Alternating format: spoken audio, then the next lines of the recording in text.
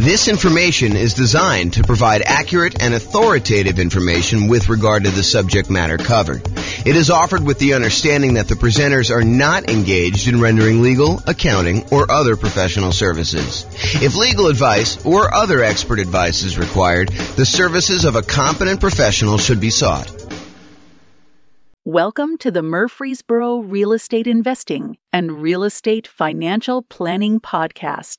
Learn all about investing in real estate in Murfreesboro, Tennessee, with a combination of real estate financial planning and modeling with numbers specific to Murfreesboro, plus syndicated, more generalized recordings of live and pre-recorded real estate investing classes, not all of them specific to Murfreesboro. Be sure to stay tuned after the podcast for a message from our sponsors. Well, good morning and welcome, everyone. I am your host, James Orr, and today we're doing sort of the final class in a series of classes that we've done on financing options. Today is sort of the catch-all for all of the additional financing stuff that we haven't covered so far to date. So I'm going to jump right into it because we've got quite a bit to cover, and I want to make sure that we have time in case we have questions at the end.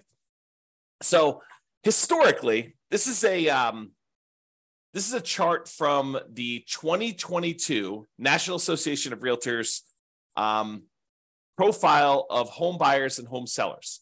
And this chart shows you what percentage of all the buyers used what type of loan. So of all the buyers, 62% of the buyers that purchased the property in 2022 from their survey use conventional financing. And we've done an entire class on conventional financing. In fact, we've done several classes on conventional financing. So if you have questions about that, that's not what we're covering today. This is the class on all the other types of loans. But 62% of them use conventional financing. 17% of all the buyers used FHA financing. And we've done a separate class on FHA financing. The 3.5% down option for being able to buy properties, single family homes, duplexes, triplexes, fourplexes, that's FHA. The VA loan, which is a nothing down loan program, which also allows you to buy single family homes, duplexes, triplexes, and fourplexes, that is the VA loan, and we've covered an entire class on VA loans. 5% of the buyers didn't know the type of loan that they got, which honestly is not that surprising. I was surprised that the larger percentage knew what type of loan they got. And then 5% got other. And so we are in that other area.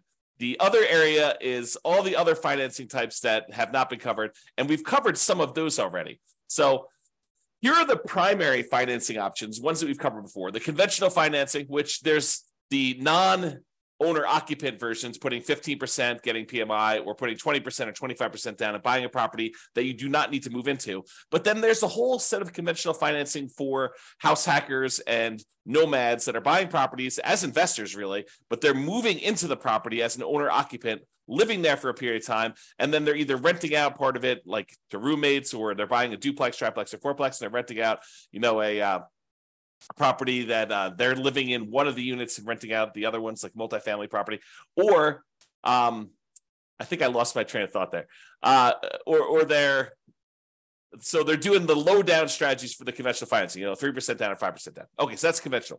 The FHA, we talked about that. That's 3.5% down. VA, we talked about that. USDA is a rural property. It's a nothing down loan program for single family homes, and you use that to buy rural properties in different parts of the country. It's not going to be in a major city. You may need to drive in order to qualify for that. And then we had an entirely separate class on portfolio financing, which is the financing you typically use when you are either buying in some type of LLC, you're buying with partners and forming an LLC, you're buying with some type of self-directed retirement account, or you are buying and you've already got 10 conventional loans, so that you're buying your portfolio loan after you've gotten your loan spots filled up. So we've covered an entire class on that. We're not going to cover today. So those are the primary financing options. This shows you an entire visual showing you all the financing options and then all of the additional financing options that were not the primary ones that we covered. And in order to zoom in and make it a little easier, I broke it up in 2 steps. We've already talked about these. So today we're going to talk about some of these other ones. I'm not going to recover in as much detail as I did the ones where we have entirely separate classes. So the intention of this class about all the other financing options is to cover the more unusual ones that we have not yet covered. And they're so unusual that there's not going to be a ton of detail for you to go into because they're really, really unusual. You'll see what I mean here in a second. So creative financing, we've done an entire series of classes on that. That's all the owner financing stuff, wrap financing, buying properties subject to the existing mortgage, doing any type of loan assumption on really low interest rate mortgages there, lease option, lease purchase, the whole rent to own family, any agreement for deed, bond for deed, contract for deed, anything like that. That's all part of the creative financing family. And we've covered that in a separate class. I will very briefly run through those, but honestly, go watch the full, I don't know if it's I think it's a 2-hour class we did on just creative financing by itself, if you were interested in that. Then we've got private money, which we covered when we did the private money and hard money class. The difference in my mind between private money and hard money is private money is someone who is not usually in the business of making a real estate loan. Someone like grandma or grandpa or Uncle Larry or Uncle Bob, the people that they know you, they like you, they trust you. They may have some money invested in something else like CDs, and they're looking to get a good return on their money. And you are a real estate investor and you're looking to borrow money in order to go buy a property, but they are not typically in the business of loaning money on real estate loans. That's private money in my mind. Hard money is someone who is in the business of loaning money, and they're going to make you a loan in order to buy real estate, something like a hard money lender who is advertising and seeking out investments like this. So we talked about that in detail. I even shared with you my private money presentation of like how to go raise private money if you're going to go do that. And hard money, you don't need to go raise private. You don't need to raise hard money. They are already doing that. That is their job, is that they're providing these hard money loans. And we've covered those in a separate class. So I'm not going to deal with a ton of detail on that today either. One thing that we haven't covered super recently, but I have an entire class on as well, is the home equity lines of credit. So using your HELOC, home equity line of credit, in order to borrow money in order to acquire additional properties or buy them outright. So for example, you own your own home, your primary residence free and clear, and you want to go buy a rental property. One could, if they were so inclined, actually do a HELOC on their primary residence, use all the money from that in order to buy the investment property free and clear. So basically, they're transferring a loan, they're putting a HELOC on their primary, and they're using that to buy the property outright. Or they could use that as a down payment in order to buy another property as well. So you don't need the whole amount of money, but you could use it and still be leveraged on the invested property. So we'll talk about HELOCs a little bit, although I do have a separate class on that as well. I do not have a separate class on life insurance, so we'll talk about that today. I do not have a separate class on buying properties cash, although I take that back, because yesterday I did a class on how much faster it was, in some cases, for you to actually pay cash for property. And I know that blows people's minds because it blew my mind yesterday when we went over the class. But basically, we showed that in some markets, it actually is faster for you to take all the extra time, that significant amount of extra time in order to buy a property all cash instead of buying properties with 5% down as a nomad and doing that strategy. So that was super interesting, I think, to see how significant that was in certain markets. So I do have a separate class on self-directed retirement accounts, but we'll cover that briefly today. And then I've like other classes we've done in the past on partnerships and how to structure them and all that stuff, not specifically on the financing part, although I probably will do a standalone one on that in the future too. But that is what we're planning on covering. So let's jump into some of the stuff, but realize that there is a lot of this that you already have in the terms of a full separate class on these. Okay. All right, so creative financing. Entire separate class on this, but here's the quick overview. Owner financing, it's when a seller owns a property free and clear, they do not have a mortgage on the property, and they act like the bank. You say to them, hey, I'd like to buy your property. They say, great, I'd like to sell you the property. I don't want to go get a traditional bank financing. They're like, that's okay. I'd like to get the income from the property. And you guys come to an agreement where you make them monthly payments, you negotiate the terms of the loan, you negotiate how long the loan will be. You negotiate what you need to qualify. In some cases, they'll ask you for your credit score. In some cases, they won't. Some cases, they'll want to see proof of income. Some cases, they won't. So it's all negotiated there. The interest rate you negotiate with the seller is all negotiated. There's no set ones for that. It's not determined by a bank or anything like that. You get to negotiate it all. And so the seller will act like the bank, and they will accept monthly payments or yearly payments if you negotiate it that way, or quarterly payments, whatever you want to negotiate. And the seller will act like the bank to finance that property for you. That's owner financing. What if the seller has a loan on the property still? Well, you might be able to structure it as wrap financing then, where the seller is going to accept the payment for you, but they are going to pay part of the payment you give them on their underlying loan. They're going to wrap the financing that they have currently on the property, and they're going to give you a new loan around that. So let's say you're buying a $400,000 property, but they owe $200,000 on it with a loan that they already own. So you're going to take that $200,000 loan, you're going to leave it in place. The seller is going to collect payments on you making a payment for the full $400,000 purchase price minus whatever you decide to put up for down payment, whatever you negotiate. And then they are going to take part of the payment that you give to them, and they're going to pay that underlying $200,000 loan. That's wrap financing. Loan assumption is when you're going to formally go to the bank and you are going to formally assume, you're going to apply and take over full responsibility for a loan that the seller already has. So, for example, the seller, a couple of years ago got a really, really good FHA loan, and you come in and you want to buy that property from them. You can formally go to the lender that has that loan and tell them you would like to formally assume the FHA loan, and they will have you fill out some paperwork. They may have you pay a fee, and then you take over their FHA loan with their old interest rate, which is probably attractive compared to what you can get today. The tricky part about doing loan assumptions in today's market is, in a lot of cases, not every single case, but in a lot of cases, the seller has acquired a property where they got their loan a few years ago, and the property values have gone up very rapidly since then. So they may have some equity that you may need to negotiate in some form or pay them in order to be able to formally assume their loan. Okay, so that's the loan assumption. That's part of the creative financing. Then there's the whole rent to own, lease option, lease purchase family, which is you agree, you go to a seller. You go to usually to a landlord who's renting the property, although it can be to a seller, and you go to them and you say, look, I realize you're renting this property. I would like to rent it from you, but I would also like to be able to buy it from you. They're like, that sounds good. Why don't we go ahead and do this? We will structure a lease agreement, and I'll give you an option agreement to be able to buy the property. And so now you have a lease agreement in place with also, in addition, an option agreement in order to be able to buy the property for a certain price at a certain date in the future with certain terms. And so basically you structure this. That's a lease with an option. Or you guys can come to an agreement and have the attorney say to you, hey, look, why don't we do this as a lease purchase? We'll have a lease agreement in place, and we'll have a purchase contract that's good for a year or 2 years or whatever it is. And so now you have a lease with a purchase contract, which is a lease purchase. So that's the whole rent to own, lease option, lease purchase family, if you want to structure it that way. Then there's the whole agreement for deed, bond for deed, contract for deed, installment line contract. You could think of this almost like your car financing, where you don't technically own your car until you've made all the payments as agreed. That's this version for house. You have an agreement with the seller that says if you make payments over a certain agreed upon period of time and you pay off the full amount of the property, at the end of it, they will then give you a deed for the property.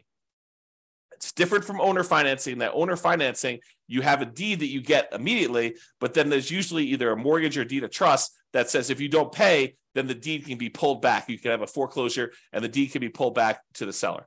So with an agreement for deed, the seller holds the deed until the very end. So some type of either installment land contract, agreement for deed, bond for deed, contract for deed. And then the last one is subject to.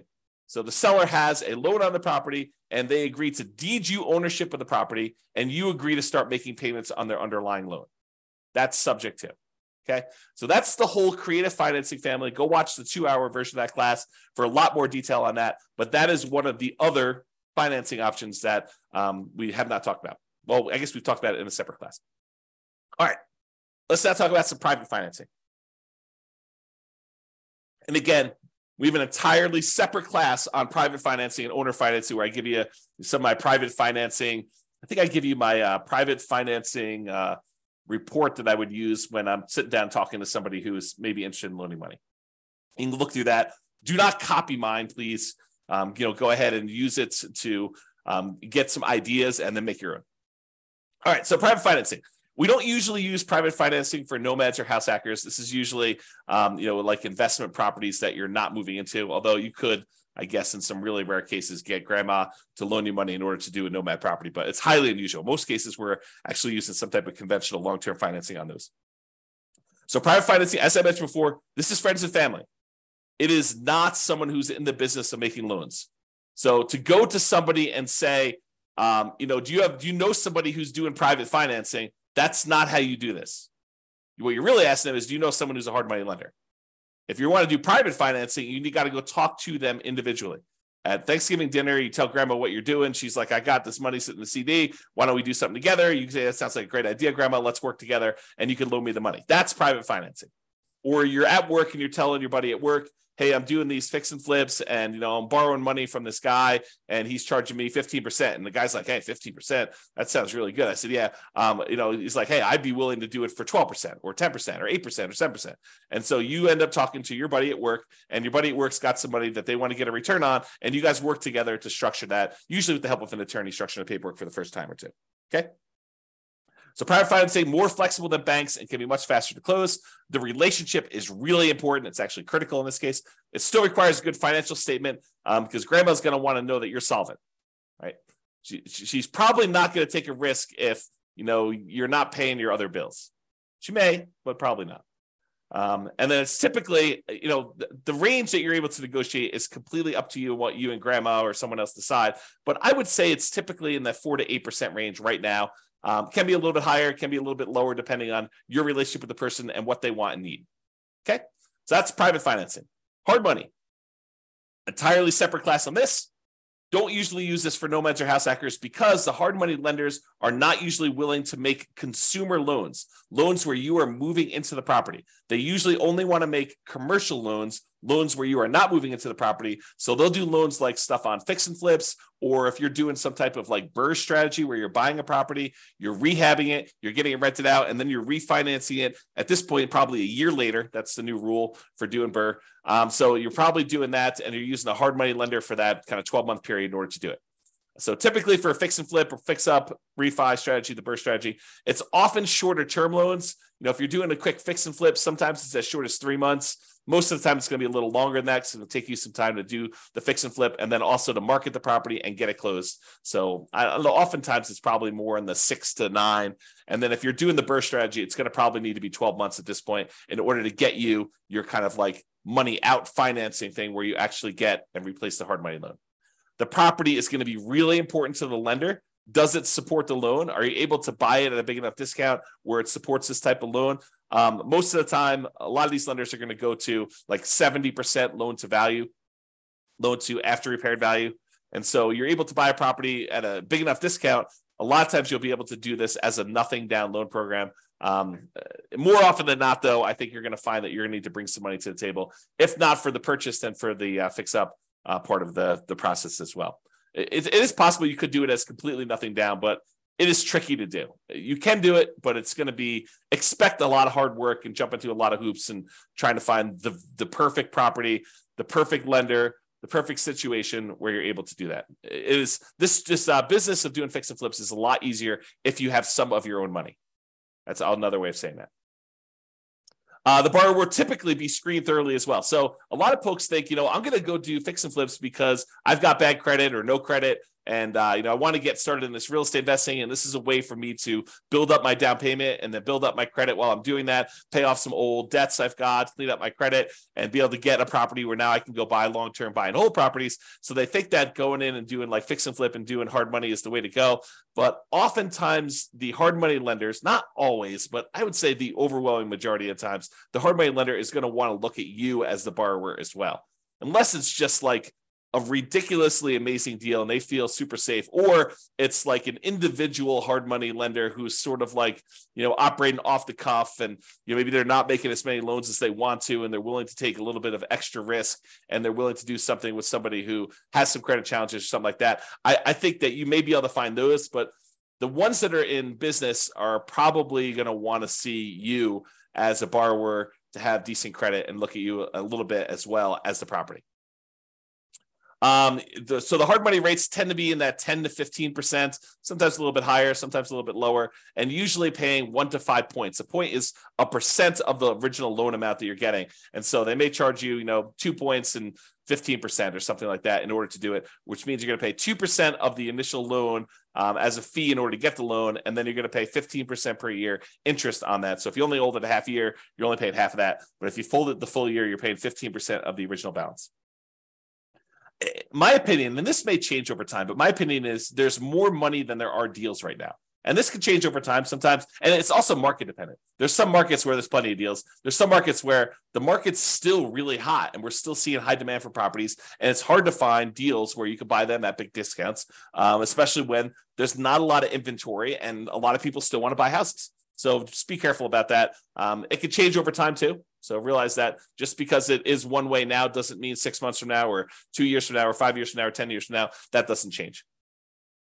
And hard money can be used in conjunction with other financing. So sometimes we'll go and want to do owner financing with a seller, and we'll use a really small hard money first mortgage in first position, where we're borrowing, $60,000 to go buy a $500,000 property. We're giving $50,000 of that to the seller in order to get the owner financing. Then the seller is carrying back a note for $450,000 on a $500,000 purchase. You're giving them $50,000 of the $60,000 you borrow, and you're taking $10,000 in order to do repairs and for some holding costs or whatever else you're doing there. So that's an example where you could use hard money in conjunction with another strategy, for example, that owner financing deal. All right, so that's hard money. Lines of credit, entirely separate class on lines of credit as well. Usually it's using equity you have in your existing properties up to a certain loan-to-value limit. The loan-to-value limit does change a little bit depending on whether you're doing owner-occupant properties, like your property that you're living in, or you're doing investment properties. I would say it's more common to have these on owner-occupant properties you live in, than to do them on investment properties, although you can find banks occasionally who are willing to do these on investment properties. They tend to be more variable rate loans, although you could probably find some exceptions to that. And they have different maximum interest rates if you're doing that, and also maximum loan to values. This is the idea behind this is you can tap into equity in another property to finance a new property. The thing you need to be careful of when you're thinking about lines of credit is that make sure that the money you're pulling out of the HELOC, that the new property you're buying supports the payment on that as well. Otherwise, you've got this payment on your HELOC, and you may have used that money as a down payment, as an example, and then the property needs to support and get a big enough return, and it's going to be like what you would look at normally as your cash on cash return on investment, because normally it's thinking you're using that down payment, you've got that as money out there. So now your cash on cash return on investment needs to be enough to pay the payments on that HELOC that you got. And depending on what market you're in and what interest rates are in the property you're buying, that sometimes is hard to do. In some markets, it's easy to do, but in some markets, it's really difficult to do. So another little warning about HELOCs is, in some cases, these HELOCs can be closed early in times of tight lending periods. So if we see some type of financial crisis, it's not unheard of to have the bank call you up and tell you, hey, look, we're closing down your line of credit. Maybe they're telling you we want to see, depending on what your agreement actually with them says, but maybe they want you to pay off the amount that you owe in a certain period of time. Maybe they'll convert that to a fixed period loan, but they won't let you borrow anymore. So realize that there are times when the lender's appetite for these can change, usually with some type of financial crisis, like 2008, 2009, that sort of stuff, where now the lenders are no longer willing to have these home equity lines of credit out there and available to you in case you want to use them. So if you think this is going to be a strategy you could use universally, that may not be the best plan. If you think, hey, look, my plan is to go buy all these properties and have HELOCs on all of them, and then to use these HELOCs in order to acquire properties, that may work great until they close down all the HELOCs. And then you'd have to change your strategy. So just realize that can happen, kind of thinking ahead when you do your strategy. All right, life insurance. So I'm not an expert on life insurance, and there's not a separate class on this. So I'm going to try to cover it as well as I can, but realize that you want to go talk to, if you have a life insurance policy already, you want to go talk to your existing rep who can actually walk you through this. And if you're thinking about doing this, you should really study this. And there's a lot of, how can I describe this? There's a lot of information out there about life insurance that is designed to be persuasive to sell you life insurance, but is worded oddly. So there's a period of time a few years ago now, probably 3 or 4 years ago, where me and a couple friends were really digging into this life insurance idea. Like they talk about like the infinite banking stuff and everything like that. So there's a period of time where I was doing a ton of reading and a ton of study this. And one of the things I came away with is the way that some people were wording their description of life insurance and how it gets used. While it was technically correct, it was, in my opinion, misleading. It was worded in such a way that you could interpret it in a true way, but you could also say, that's not exactly what's going on there. So just be real, like eyes wide open if you're going to go do life insurance. Not that it's a bad thing, but realize that if it seems too good to be true, it probably is too good to be true. I guess is another way of describing what I'm talking about here.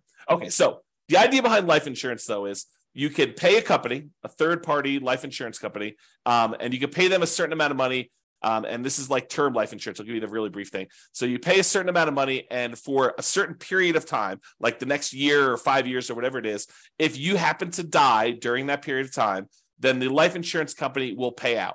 So for example, maybe you pay in, I don't know what the numbers are, but let's say you pay in $1,000 a year for the next 5 years. And if you die at any point during the next 5 years, they will pay out, $1 million. I don't know if those are the exact numbers, but the idea is you pay in a certain amount of money and they pay you out a certain amount of money if you happen to die during that period. And there are usually some exceptions, like, if you die in within the first 3 months of the policy and it was, by your own doing or something like that, then they may not pay out. So there's usually some type of carve out for this type of stuff. So for life insurance. So that's sort of term insurance, and you don't have any residual balance. It's not like you pay the $1,000 in, and you've got an account with them that's accumulating or accruing or whatever it is like there. You pay them a certain amount of money, and you get the life insurance benefit from that. But there are all sorts of variations, and they go by a whole bunch of different names. And there's a wide range of all this stuff. But basically, you can choose to pay in a larger amount to the life insurance company. And they will then invest that money and they will earn a return. And then they will have your balance with them actually grow. And so part of the money is going to pay a life insurance premium so that if you do die, there is a big payout. But in addition to that, you're paying more than the amount that you would need to have paid just to have gotten that life insurance benefit. And then they're taking part of that extra money and they are investing it on your behalf. And so what are they investing in? I don't know. You can go look up their kind of guidelines exactly, but a lot of times they're investing in stuff like stocks or bonds or other investments that they might have. And in some cases, what they're doing is they're taking the money that they have and they are loaning it out to the actual holders of the policy. So for the example, so over the last 10 years, let's say you've been putting money in this life insurance kind of policy that you've got there. And over that time period, you've grown a balance with them where you have $100,000 sort of like accrued with them internally in your account. And they want to go and they say, look, you've got this $100,000 invested with us. What do you want to do? And you could go to them and say, I would like to borrow against my $100,000 that I have with you. And then they will loan that to you and they will charge interest to that.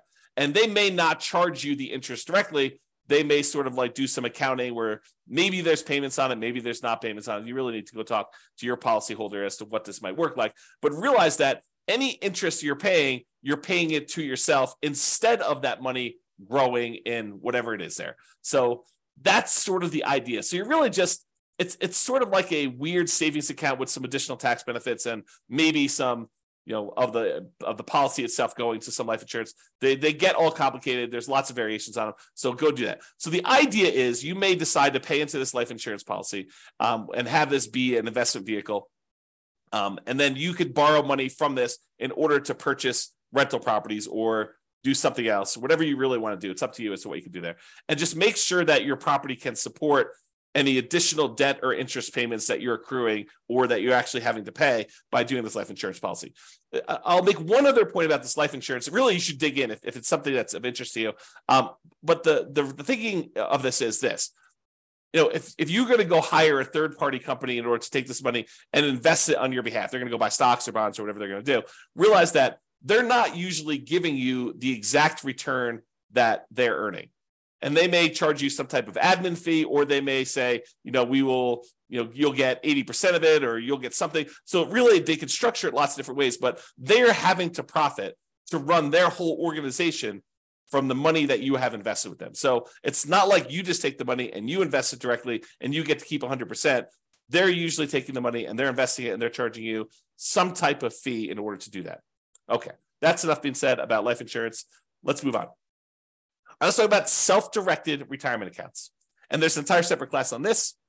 So like, for example, if you have a self-directed IRA or a self-directed 401k, that is, you have an account, an IRA or 401k, and instead of having it with Fidelity or Vanguard or whatever it is like that, where you're investing in stocks or bonds or whatever other types of securities that they may sell, you could decide, instead of having the account with them, you could go be with an attorney or a specialist who does this for you and create a self-directed version of that where you have control over the money and what you invest in. And when you do that, there are lots of limitations and rules about what you can and can't do, but you could then use that money in order to go buy things other than stocks or bonds. You could go buy things like gold, or you could go buy things like real estate, or in some cases, probably some other type of investments. There are restrictions. There are a lot of rules about this. Go watch the class on a lot of details on that. And also, there are rules about what you can do for the investment you're buying. So there are limitations on, if you go buy the property, you doing work on that property if it is your self-directed retirement account. So just be careful about buying a property thinking that you're going to do the rehab on it and then you're going to be able to sell this property. There are restrictions on that. And so you may need to work with someone else or hire someone else to do those jobs if you're going to do it. Now, if you go use this self-directed retirement account and you want to use it as a down payment to get a loan in order to do a purchase of property, most lenders are going to insist on doing a non-recourse loan because they can't go after your IRA or your 401k or self-directed stuff. If you're getting a mortgage with the property owned by a self-directed retirement account. So if you think, I'm going to take this money and I'm going to go get a rental property, you're not going to probably be able to put 20% down. If you're going to get a non-recourse loan, usually as a portfolio loan with a portfolio lender, they're usually going to require at least 35% down as a non-recourse loan. And because they're using some type of, debt service coverage ratio in order to make sure that the property is going to be supporting itself, they may require more than 35% down. And it's been my experience with clients that have used these before is that sometimes you don't find this out until really late in the game, like a week before closing, when you've done a lot of stuff and you don't want to drop out of the contract. Then they tell you, look, I know we originally talked about 35%, but after we've looked at the whole situation and the property and everything, we're going to now require 45% down or 52% down or whatever it is that they tell you in order to be able to get that loan. So be prepared. You heard it here first, that these 35% numbers are not like the set in stone number that you have to do for a lot of lenders. Okay. When you get these type of non-recourse loans, if you're getting like 30-year financing, in most cases, those are going to be some type of adjustable rate mortgage. They're going to be variable. And if you do a 15-year amortization, in some cases, you may be able to find ones where they have fixed rate financing on those. But the problem with 15% or 15-year fixed rate financing is a lot of times the payment on those is so much larger that your cash flow is going to be really ugly. It's going to have negative cash flow in a lot of cases when you do this. Now, there's sort of like this weird, I don't know if it's a trick, but some lenders consider you funding an LLC from your self-directed IRA or self-directed 401k as different than the self-directed IRA or self-directed 401k being the owner of the property and investing directly. So, for example, you have a buddy who also is interested in investing in rental property. You guys decide to form an LLC together. And you guys get together and your self-directed IRA is going to be the one that wants to fund the deal. So the self-directed IRA takes let's call it a 50% ownership interest, could be whatever you decide, but it takes half ownership interest in the property in exchange for providing, in this case, let's call it 20% down. And then your partner, your other investor buddy, is going to be the operating person in the agreement. They're going to go find the property. They're going to do all the work on the property. They're going to manage the property. They're going to do all that in exchange for their half of the deal. You guys are going to go out and buy a property. And for some reason, a lot of these portfolio lenders, when you're going to go form an LLC that has the self-directed IRA just being the funding partner in the LLC, they see that as different than your IRA owning the property directly. And there's probably some good reasons why, right? But then your Your other partner is going to have to sign on the loan. They're going to be personally responsible. They're going to be a personal guarantor on that loan. And then your self-directed IRA is going to provide that for 20% down. So instead of having to put 35% down, if your IRA owns it directly, in this case, because you formed an LLC with someone else, you're not going to be able to do this with you. You're not going to be able to partner with your LLC, is my understanding. You need to do it with someone else. They will be able to personally guarantee the loan, and you will be able to do it with 20% down. So that's a kind of way to do it. Again, talk to a professional, specialize these in details, or go watch the 2-hour class to get some insight before you go talk to your guy. All right. Couple more. Cash. So yesterday, just happened to teach a class on this. We talked about, and there's lots of variations on this, but yesterday we talked about if you're doing like the nomad strategy of buying a property as an owner occupant, 5% down, moving into the property for at least a year, living there for a year. Then after you're done living there for a year and saving up your next down payment, you convert that one to a rental. You buy your next property 5% down, you move into that one, you live there for a year, and you repeat this process until you have as many rentals as you want to acquire. So using that strategy compared to somebody who is moving into a property, living there, and they buy their one owner occupant property first, and they stay there forever. Then they start saving up using the same savings rate as the other person was for doing their nomad. So it's not a huge savings rate, but taking what seems like forever to save up to the point where you have 100% of the purchase price of the property you want to buy, and then buying a rental property, not moving into it, but buying a rental property, all cash. Then you take all the savings you have from your regular job and any positive cash flow you have from this free and clear rental property, you use that to save up and buy another free and clear property with that thing. It turns out that in some markets, that is actually faster, saving up and paying all cash for properties, than doing the nomad strategy of buying 5% down properties and acquiring that way. It depends on the market. With our current interest rates, current prices, current rents. Okay, so that's what we found out. So if you're like, who is buying properties all cash? In some cases, it's actually faster for you to be financially independent, for you to do the cash strategy versus doing financing. And I'm sure in the future, I will also do comparisons doing, 20% down versus paying all cash, and 25% down versus paying all cash, and maybe even 50% down, like 50 instead of doing all cash. Like I'll go do all those strategies and I will show you how, and sometimes it's more effective, faster to do it other ways. And then I also yesterday looked at risk, which one is more risky. Turns out when you do financing, it is riskier. And then also how that impacts your net worth. And in a lot of cases, doing the ones where you finance properties gives you a higher net worth, although a lot of times you become financially independent where the income from your properties and your other investments actually exceeds your personal expenses faster by doing the all cash strategy. So you have conflicting goals. If you really want highest net worth, maybe you still do financing. If you want to be financially independent fastest, maybe you do the cash strategy. So it's really interesting how that varies depending on market to market. Go watch the class. I think I posted it to the website yesterday, or it'll eventually be on the podcast too. So, okay. So taking with cash, sometimes taking the significant extra time to save up to pay all cash for properties can still be a very reasonable strategy in some real estate markets. So you may think to yourself, it's going to take me whatever it is, 15 years to be able to save up to buy one property for all cash. But once you get there, maybe that is a third of the amount you need in order to be financially independent. And then you could buy your next property a lot faster because the savings you have from your job and all the cash flow you've got from that free and clear property mean that you could buy your next property in a third of the time or half of the time or whatever it is. And then when you've got two free and clear properties, the amount of money, the amount of time it takes to buy your third property is like almost zero, right? Because you've got all this money, not zero, but it gets really, really fast as you get more and more of these. Versus buying a property where you have very little cash flow, and then you buy another property that has very little cash flow. You still have very little cash flow, even though you have two properties. Okay. And as an aside, there are versions of this strategy where you buy a whole bunch of these relatively small cash flowing properties, more than you need. Like let's say you buy 10, and then you let the equity in the properties grow up so that you can then sell off half of them or a third of them and pay off the remaining ones to get to the point where it's free and clear. And that may be the fastest strategy of all. We have to go look at that and model that and see. And I've done some modeling on it, and you can go look on the website to see it. So if you want to see some of these variations, how they compare, you can go to the realestatefinancialplanner.com/model and look up a lot of these modelings for like 305 US cities. Okay, so that's cash. Partners.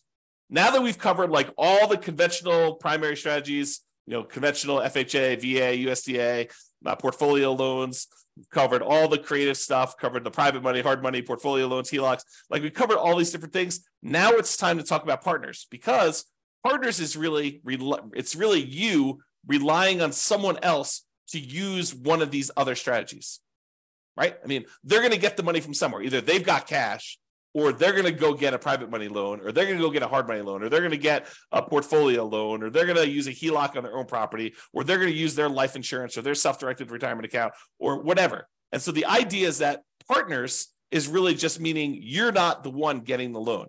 You may go find the deal. You may decide you're going to be the one managing the deal. You're going to go do all the work and the heavy lifting, and your partner is going to come in and they're going to use their HELOC or their life insurance, or they've got a private money grandma who's going to loan them the money, or they're going to go qualify for the hard money loan, or they're going to or maybe you're the one that's coming in as a partner and you're doing creative financing deals and you need someone to come in with some cash. Like there's all sorts of variations on this, but realize that it's really all the stuff we've already covered. It's not something new.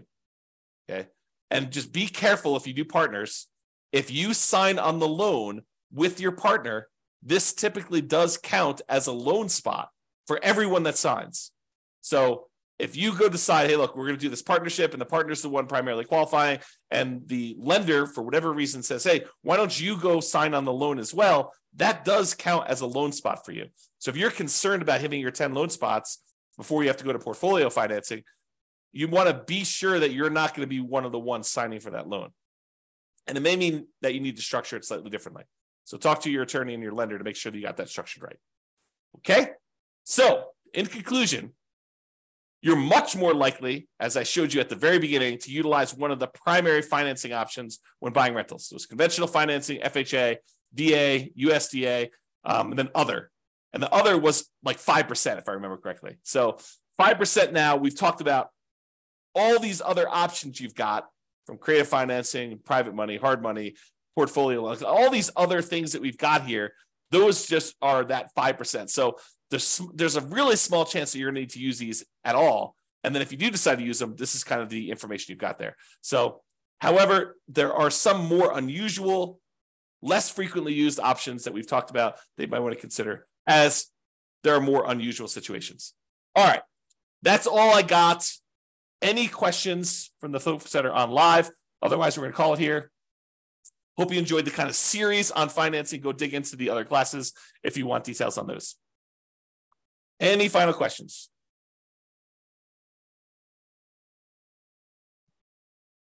All right, that sounds great. I appreciate you guys. Thank you so much. I will talk to you all tomorrow for our next class. Bye-bye for now. With home prices up, mortgage interest rates up, and rents up, but not quite enough to counteract the higher prices and interest rates, cash flow on rental properties in Murfreesboro is harder than ever. Book a call with the Real Estate Financial Planner to apply our proprietary 88 strategies to improve cash flow on your rentals. See the show notes for a link to schedule your call and improve your cash flow today. If you're a real estate agent, lender, or professional in Murfreesboro that wants to help our real estate investor listeners, consider reaching out to learn about collaboration opportunities with this podcast. We'd love to add more value to our listeners by having you assist our investors buy, sell, and finance their real estate investments. See the show notes to schedule a call to discuss collaboration opportunities.